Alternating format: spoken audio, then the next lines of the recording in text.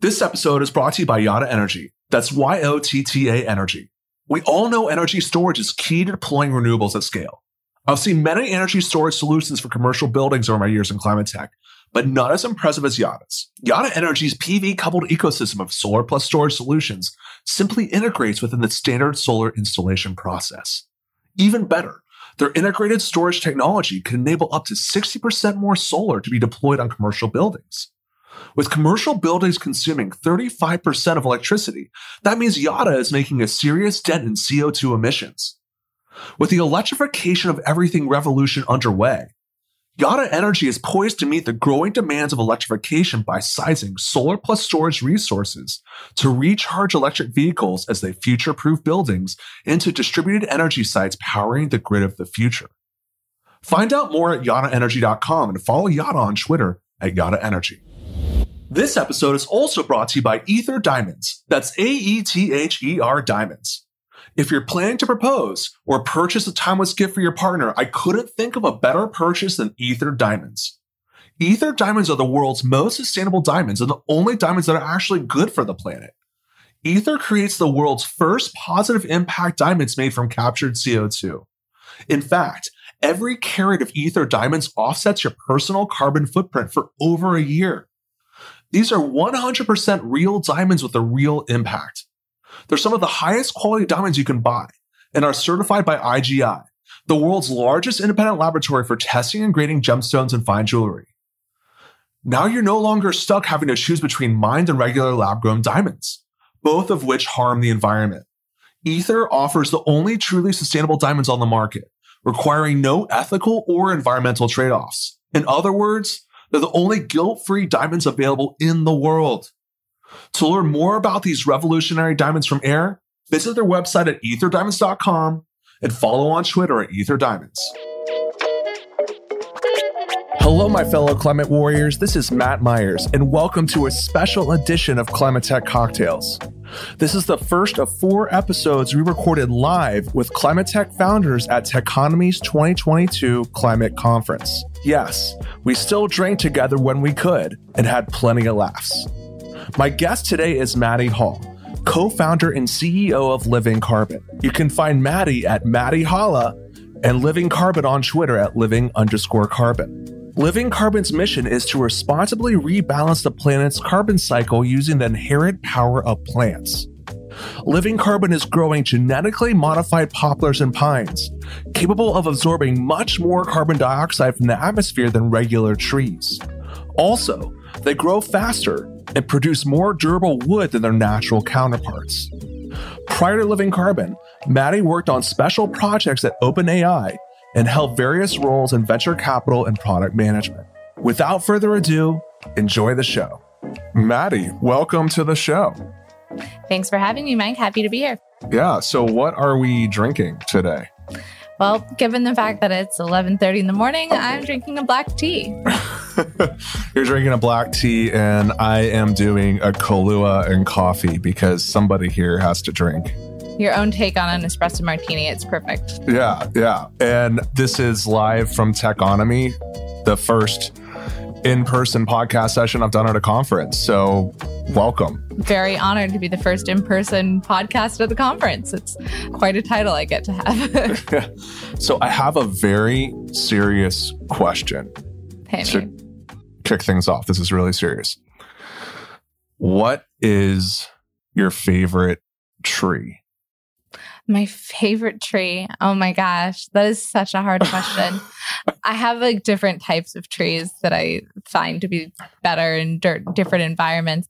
I would say so do you know the story of the American chestnut? No, I don't. May I regale you briefly? Yes, please. So American chestnut trees were huge trees. They get to be like 90 feet tall all over the northeastern United States. There was a terrible blight, actually, that resulted in pretty much all of them dying. And now they're relatively close to extinct, or they don't live past their juvenilia, which is after basically year 13, this blight wipes them out. You know, the whole chestnuts roasting on an open fire sort of situation. We don't really roast chestnuts anymore because we don't have any American chestnuts anymore. And so this is a long-winded story to get to my favorite tree, But I will say the American chestnut was a project that was being worked on by some biologists up in Cornell and SUNY New York. And they developed a blight-resistant American chestnut tree that will actually allow us to increase our biodiversity and hopefully get some chestnuts at some point in time. So there's one American chestnut in the United States in Massachusetts that is on its own island. And so the blight never got there. So it's still very tall. And it's one of the last remaining American chestnuts that hasn't been killed by this blight. And so I'd say that my favorite trees are one, that tree, and two, the trees that are going to be blight resistant to the blight that's destroyed many American chestnuts. So not my own, but I do think a perfect example of how biotechnology can be used for good and to help restore our ecosystems.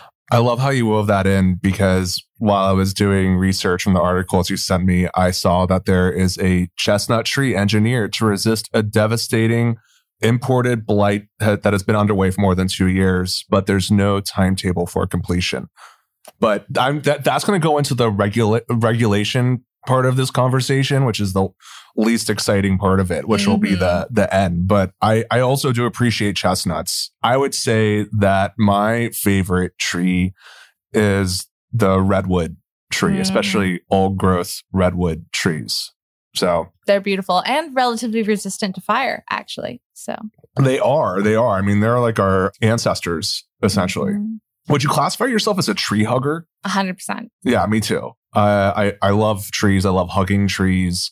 Actually, not for this. I went on a tangent and I researched the history of tree huggers, which I recommend everybody go and do. I have not done that, actually. Any takeaways that you found?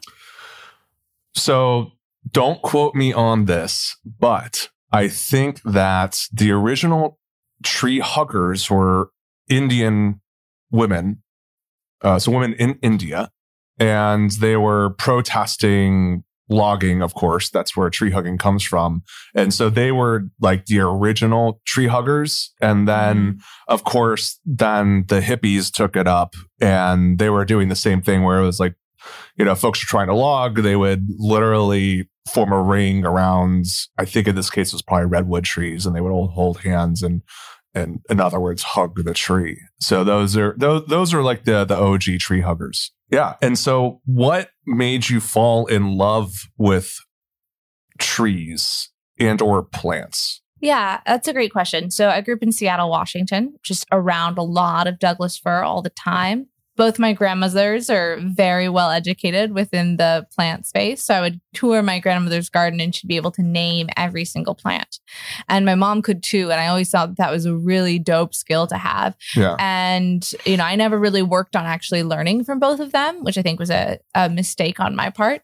But that just created this sense of appreciation for the different types of species that inhabit our world that aren't humans, which honestly have some pretty crazy different traits and behaviors that I think gives you a better understanding of just the breadth and the duration of evolution that our planet has gone through over time.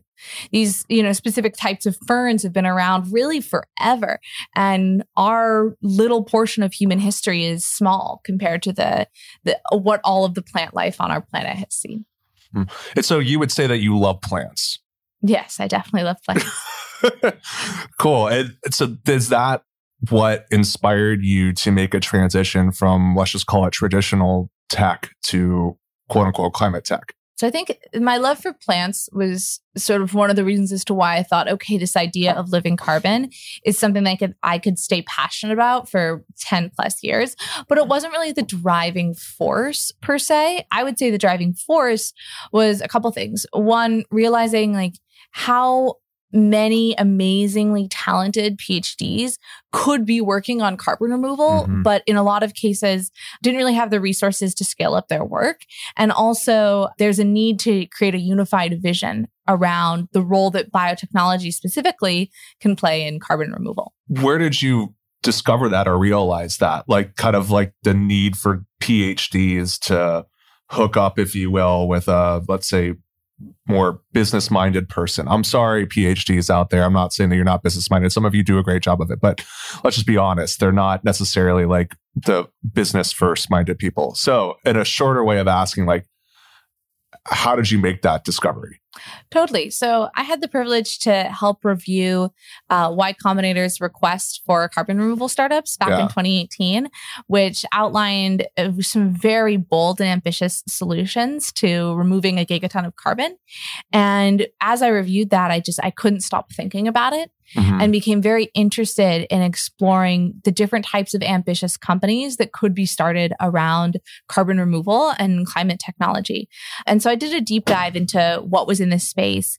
And when I discovered some research around plant biotechnology, I thought, geez, we've spent decades working on optimizing food and plants for our own consumption, right? Which is actually, if you think about it, the opposite of sequestration, right? Like when humans consume food and, we're going through respiration and getting energy from our food, that's actually the opposite of photosynthesis. And so I thought, well, geez, a lot of these incredibly talented plant biologists, their job options are, you go into academia or you work at a company like DuPont or Pioneer, a very large company that's doing plant biology, but also doing, work in chemicals and materials and everything else. And so could you create an organization that would attract the type of plant biologists that went to work in plant biology because they too loved plants? And I think that's one of the hypotheses with Living Carbon that has definitely come to be true. The caliber of talent that we've been able to recruit and the excitement of our team, I think, is really one of the things that drives me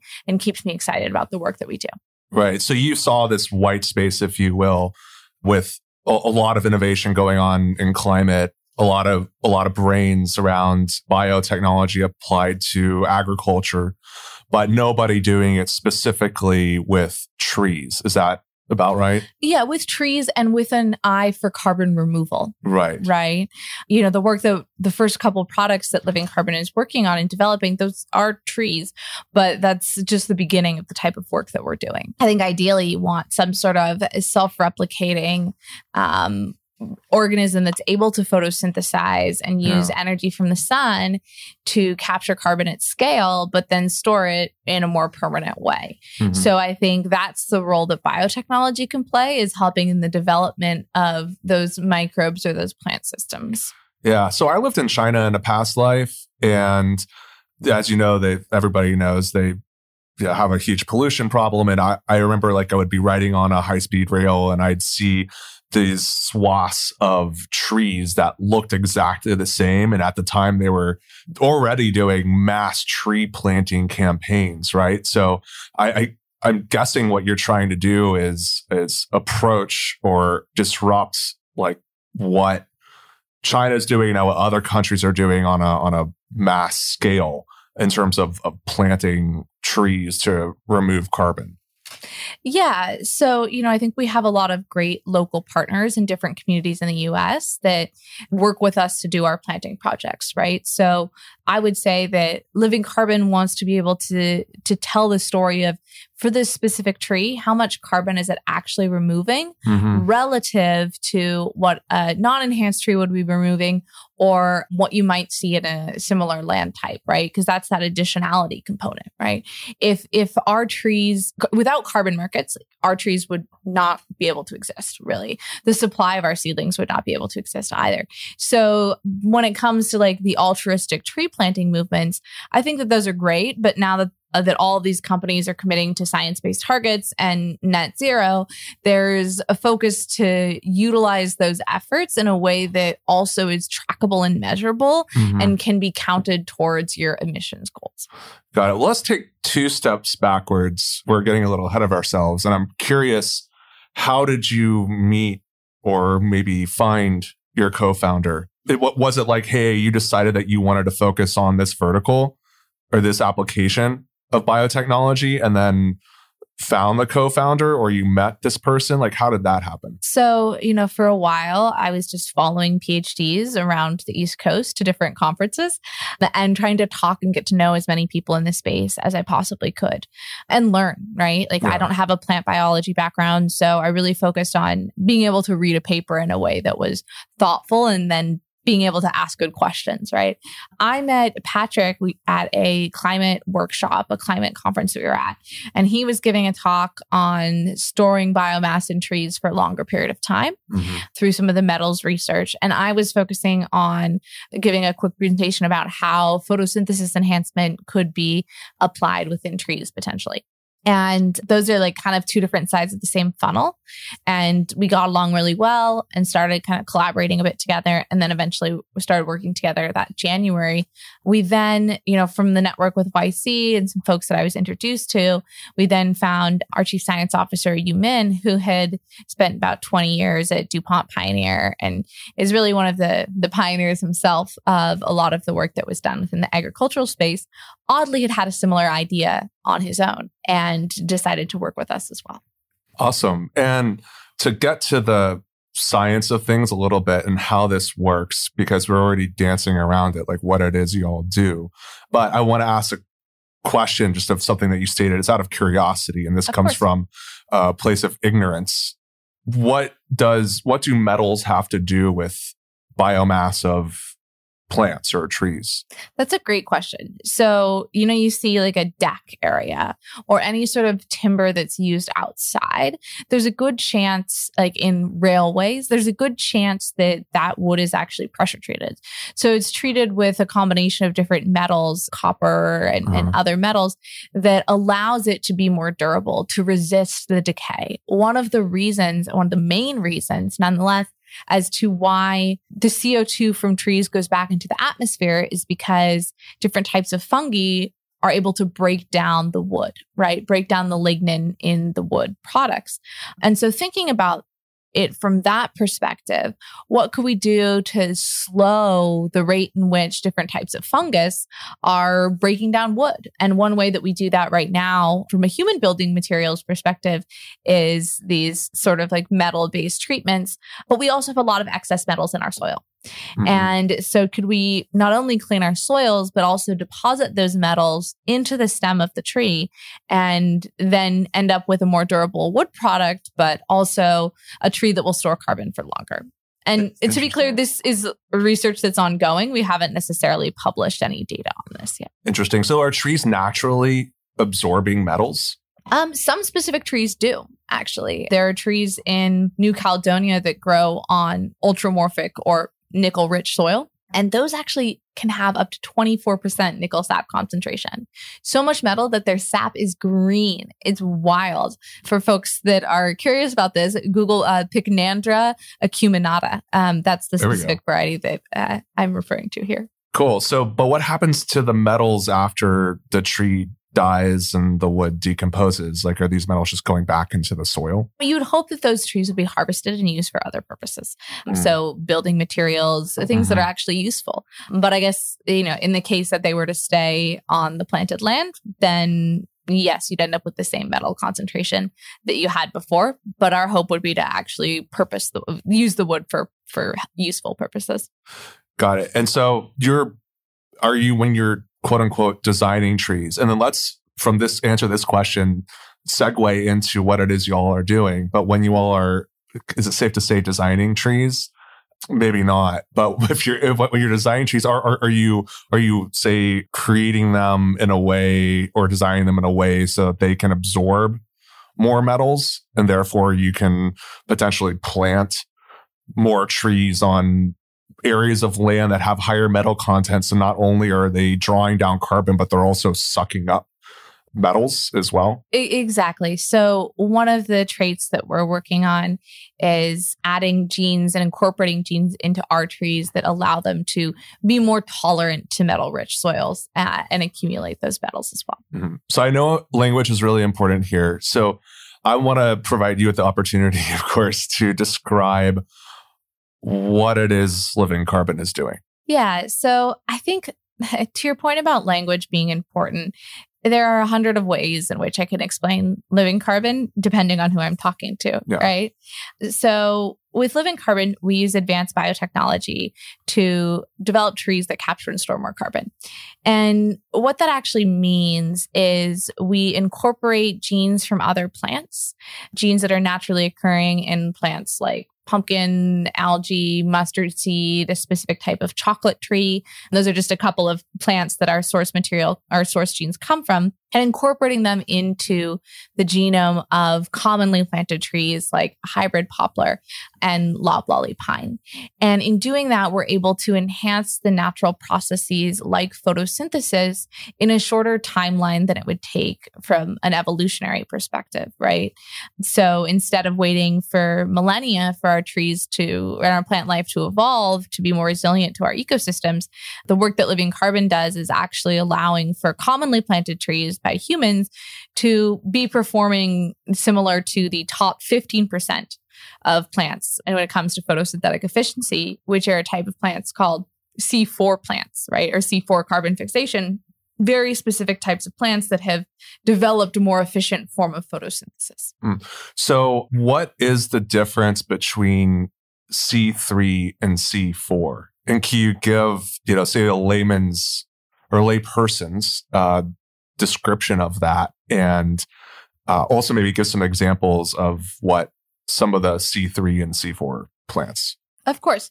So C4 plants, certain parts of photosynthesis are isolated from each other. And the result of that is a decrease of waste, right? So you're isolating different stages within photosynthesis, and you're doing it in tissue specific areas, right? Some types of C4 plants are types of cactuses. Those are also CAM plants, which is a little bit different, but generally C4 plants will be plants that have maybe evolved in slightly more extreme climates. And basically certain parts of the plant and certain areas within the plant cell are going to be responsible for certain parts of photosynthesis. And because of that more structural separation, you don't have as many waste products being utilized in processes like photorespiration. For C3 plants, right, there are cases where instead of the plant capturing and binding to CO2, that plant will actually bind to oxygen through a process called photorespiration. And so that happens in certain environments, or it's more likely to happen in certain environments or certain conditions, but it does result in a decreased efficiency of photosynthesis overall, and therefore a slower growth rate, in those plants. The photorespiration does, which is the binding to oxygen instead of carbon. Yes, exactly. Okay. Can you just describe a bit more what photorespiration is? Because it's from the reading that I did, it seems a bit more complicated than that. Yeah, it is. So, as I mentioned earlier, it's the process by which plants bind to oxygen instead of CO2. And in doing so, they actually produce CO2.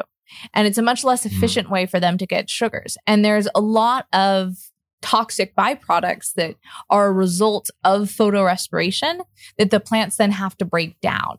So it's more energy intensive for plant cells to go through photorespiration. There's some literature indicating that it does serve a purpose. So for Living Carbon, we didn't want to get rid of it at all, but just make it easier for the plant to break down those waste byproducts.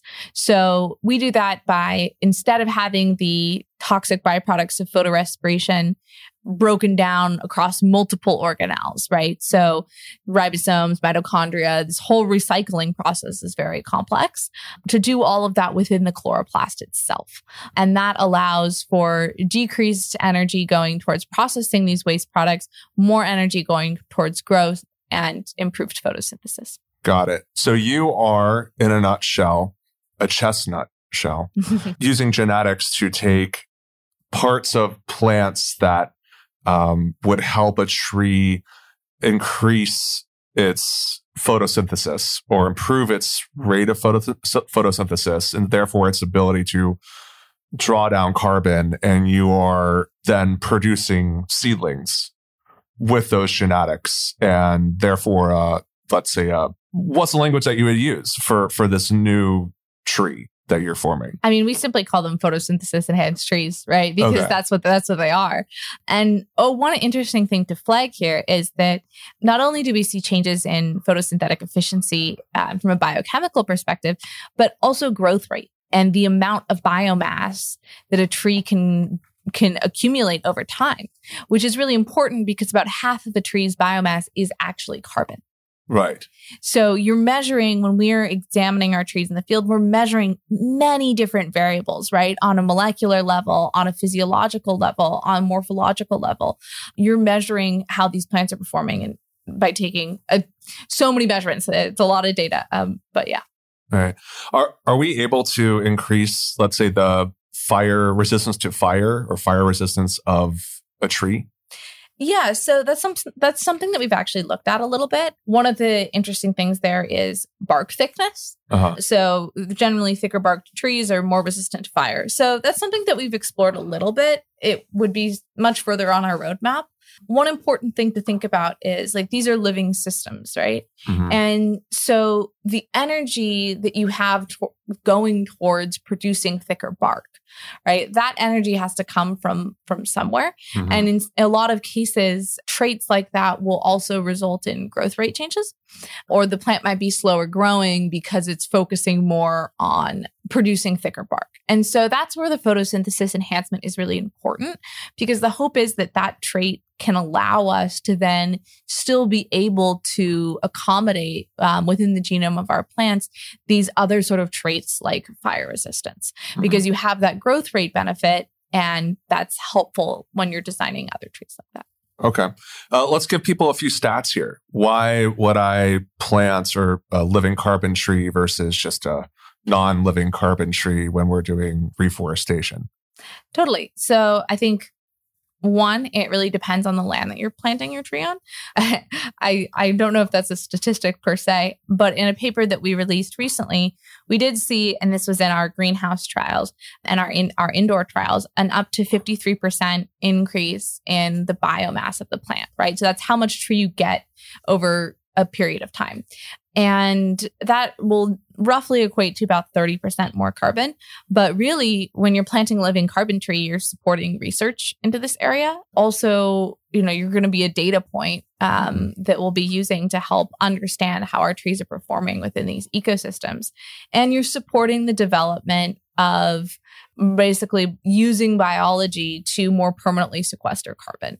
So solving that problem of durability and scale, which exists for engineered solutions, durability, which exists for nature-based solutions. And so when people plant living carbon trees, they're directly investing in the work that we're doing at Living Carbon and helping support not only our ability to continue to do this research, but also the data that we want to collect on our plants. And you referenced at the beginning of this conversation that you all might do different plants in addition to trees. What might that look like? Yeah, so we see ourselves as a biotechnology engine per se, where you're working both on helping solve different problems using a specific set of traits in a specific set of plants, right? So you can mix and match there a little bit. Of course, it's not super simple, right? Like just because something works in poplar, you're still going to have to make some changes to make it work in pine. But 85% of plants are C3 plants. So our hope is to work on anything from microbes to types of switchgrass, both focused on the durability and also on the growth rate. And in a lot of those cases, we're not best equipped to take it all the way to production scale. So working in conjunction with production partners there too. Got it. And I know this was asked of you when you just spoke, and I know that there are probably some tree huggers listening. We don't have to spend much time on it because I actually don't think it's that big of an issue. But how do you address some of the concerns that folks are expressing when you're, let's say, genetically modifying a tree and then putting it out in the wild? What might that do to the ecosystem and positive, negative externalities from that? Yeah, I mean, I think it's really important to look at what you're genetically engineering something to do and how, right?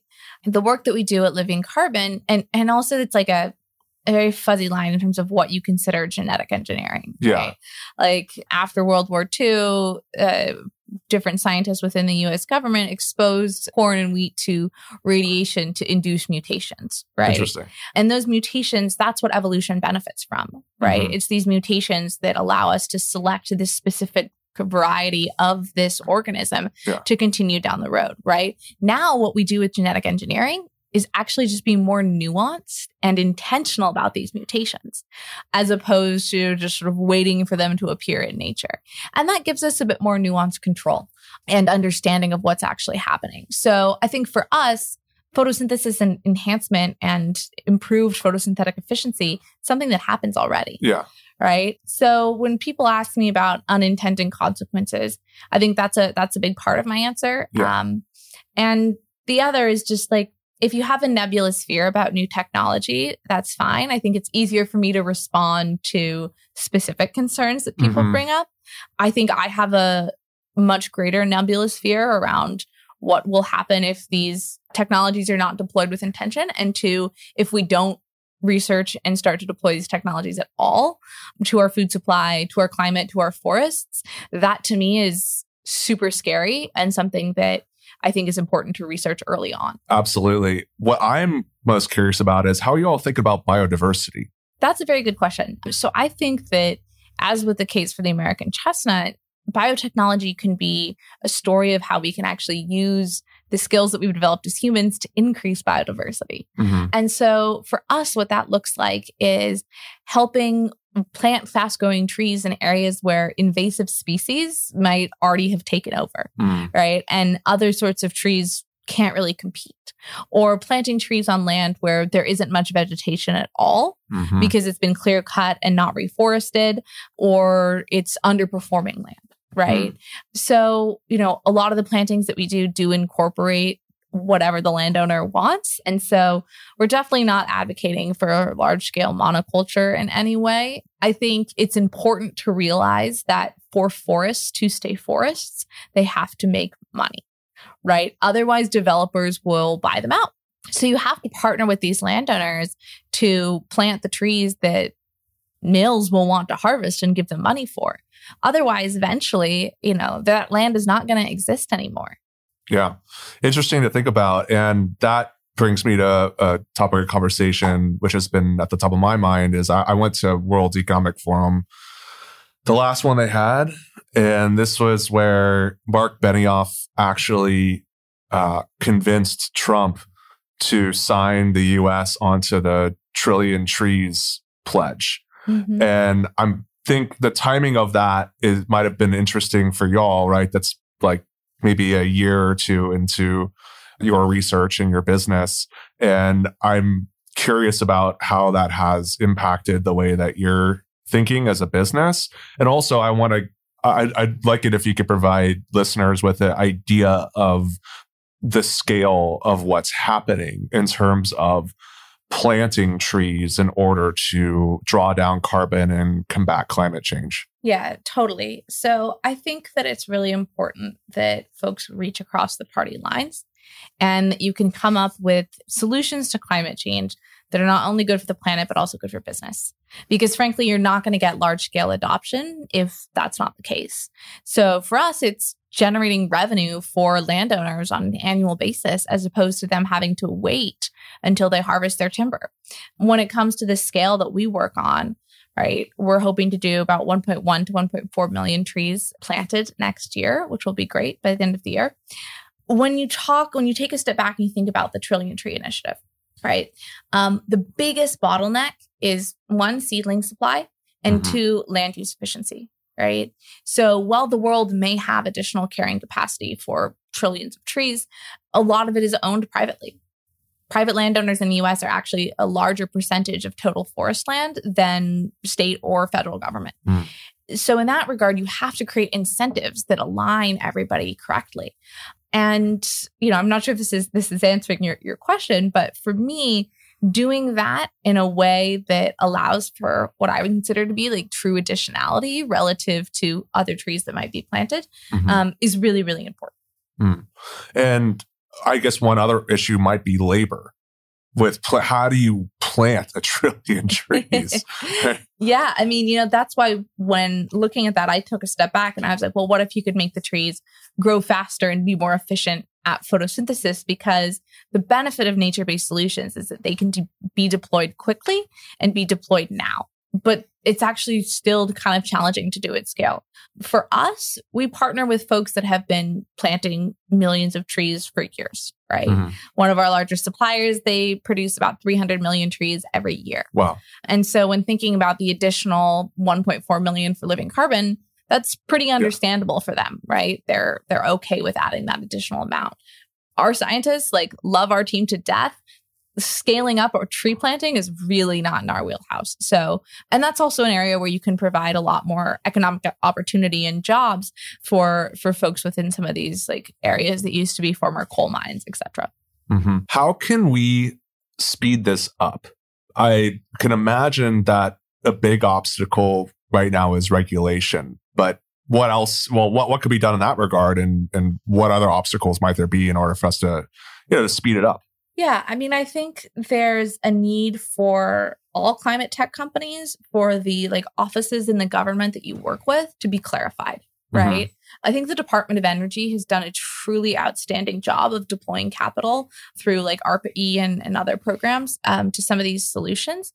And I also think that in many cases, folks that are working on carbon removal are not regulated as carbon removal, right? They're regulated as doing an injection in a geothermal well, or introducing a genetically engineered or gene edited plant, right? Or doing something for carbon removal that might have traditionally been done for food production. And to be regulated in a way that doesn't actually fit with the end use of what you're doing creates confusion. Right. And it creates challenges. So for us, I think we've been really fortunate. We've got a great relationship with the USDA and the Department of Energy. Both have been very helpful for us as we've brought our seedlings to market. So the government also needs to be buying carbon credits at a certain point. Once we get the markets to a place where it seems in a good spot. But man, talk about procurement and helping support industries. A lot of it is early purchases. It's early purchases showing that, hey, let's be open-minded and let's support early tons that are going to be captured by this company. Right. So just like the US federal government is using procurement to speed the adoption of electric vehicles, they could use procurement to speed the adoption of planting more photosynthetic efficient trees. Yeah, totally. Or just carbon credits in general, right? Living Carbon's work is one of the many different startups that are working on this in this space.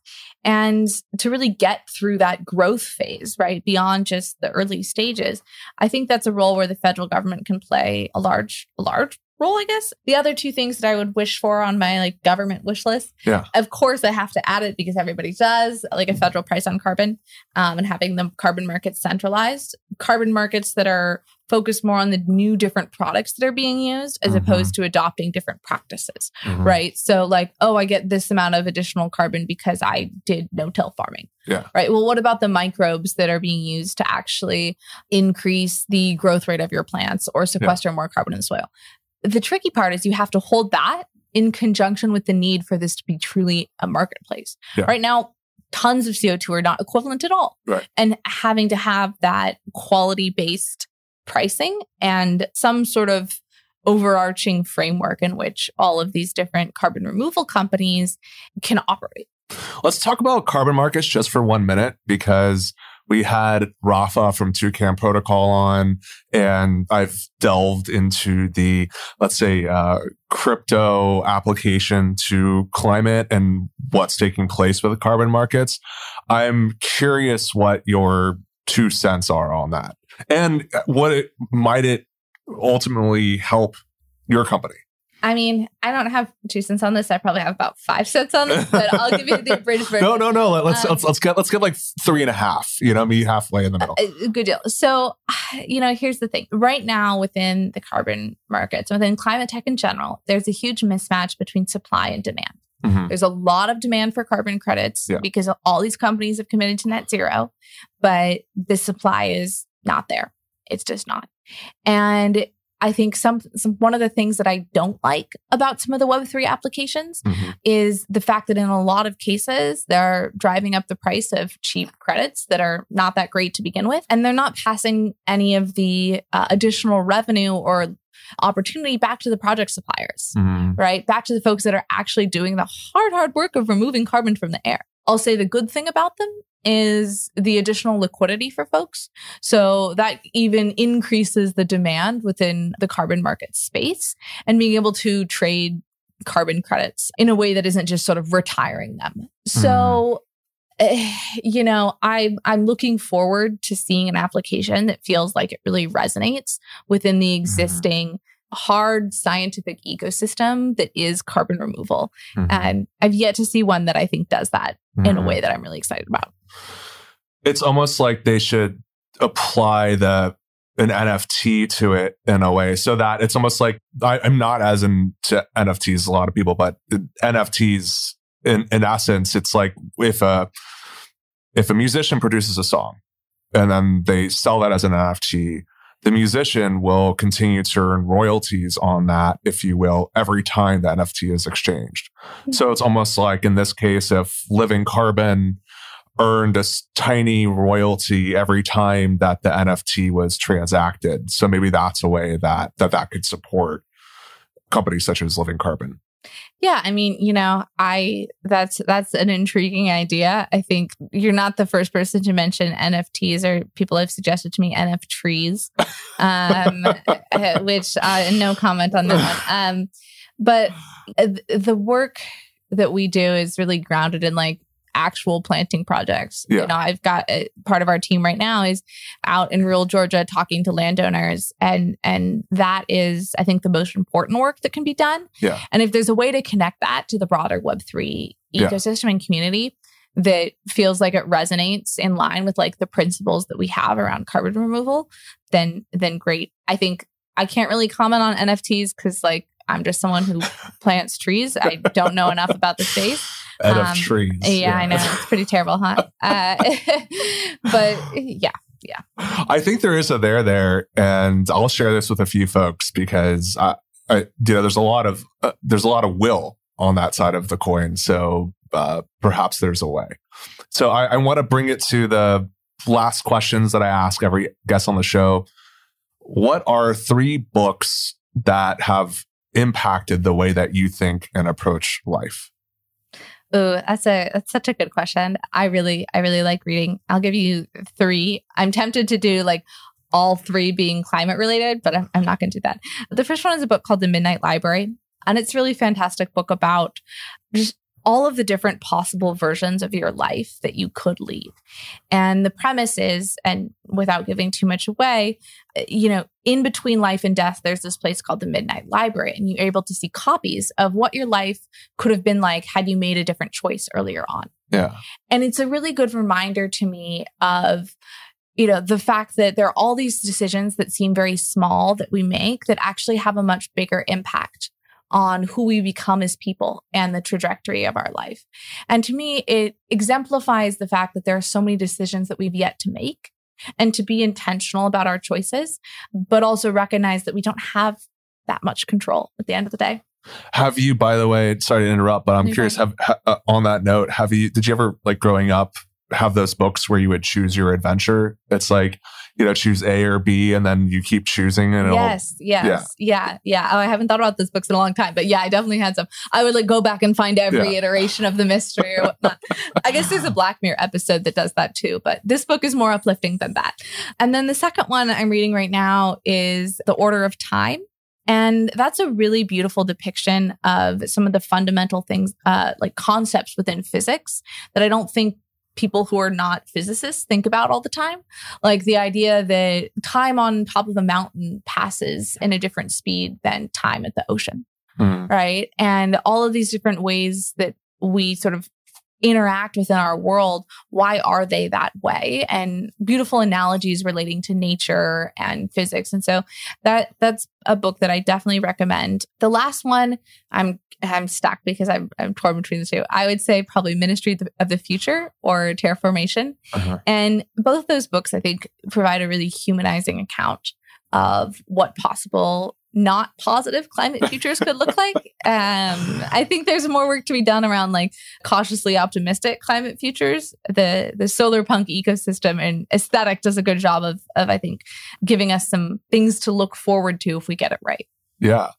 Awesome. And the second question is, what or who are 3 founders and or startups that you love and you want everybody else to know about? I mean, the first thing that I would say is that to see all of the talent that the climate tech space has attracted within the last couple of years is so hopeful and so inspiring to me that I think when people are wondering, should I get into climate? Sure seems like I don't know anything about it. Just do it. Yeah. Like there's so many good reading lists out there right now. So you can start to understand what this space looks like, who's there. 3 specific founders that I think have been very helpful to me. And it's cool to have like climate friends. But I have to say, Paul Gross from Remora, I think the work that they're doing there is really incredible. And Silvera, Sam Gill, and Alistair, they're working on building like the Moody's for carbon credits and have a very large depth of knowledge, not only on remote sensing, but also just on how do you quantify the quality of a carbon credit. And then last but definitely not least, I'd say Diego from Pachama. We've all kind of matured and grown our businesses within this ecosystem together.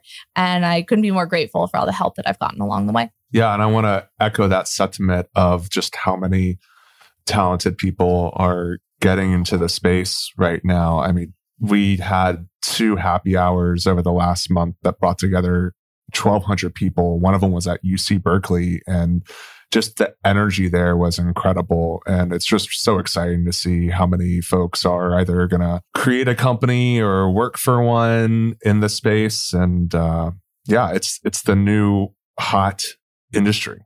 Yeah. And I think, there's some cautiousness there too, because I think as folks that are in climate tech, it is our duty to ensure that there's like high quality companies being started and that we don't fall short or like there isn't too much greenwashing, because I think if there's one thing that will hurt the industry and allow for all of us not to move forward, it's a few bad actors really tarnishing the name of the entire space. Absolutely. But it was really exciting to me to hear about your climate tech happy hours, because if you had asked me in 2018 that if you told me there'd be like 1,200 people gathering for a climate tech happy hour for people that wanted to work in climate, I would be like, that's 90th percentile success. Yeah. But that's what's happening. And that's amazing. Yeah. I can't wait to see what happens in the future.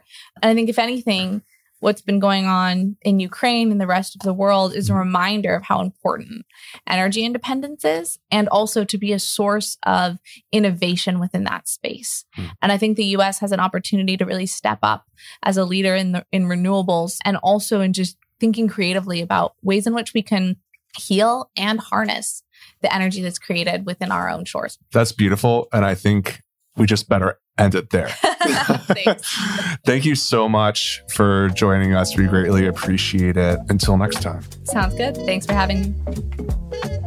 Thank you so much for listening. The resources that we mentioned and everything else we talked about, drink recipes, various people, companies, so on and so forth, will all be linked in the show notes on our Substack at climatetechcocktails.substack.com. If you want to write us, our email address is m@climatetechcocktails.com. And you can follow us on Twitter at CT_cocktails and on Instagram, #ClimateTechCocktails. You can reach me personally by carrier pigeon or on my LinkedIn /Matthew J. Myers. Until next time, keep the dream alive and do your part to make the world a better place for 100% of humanity. And thanks for tuning in.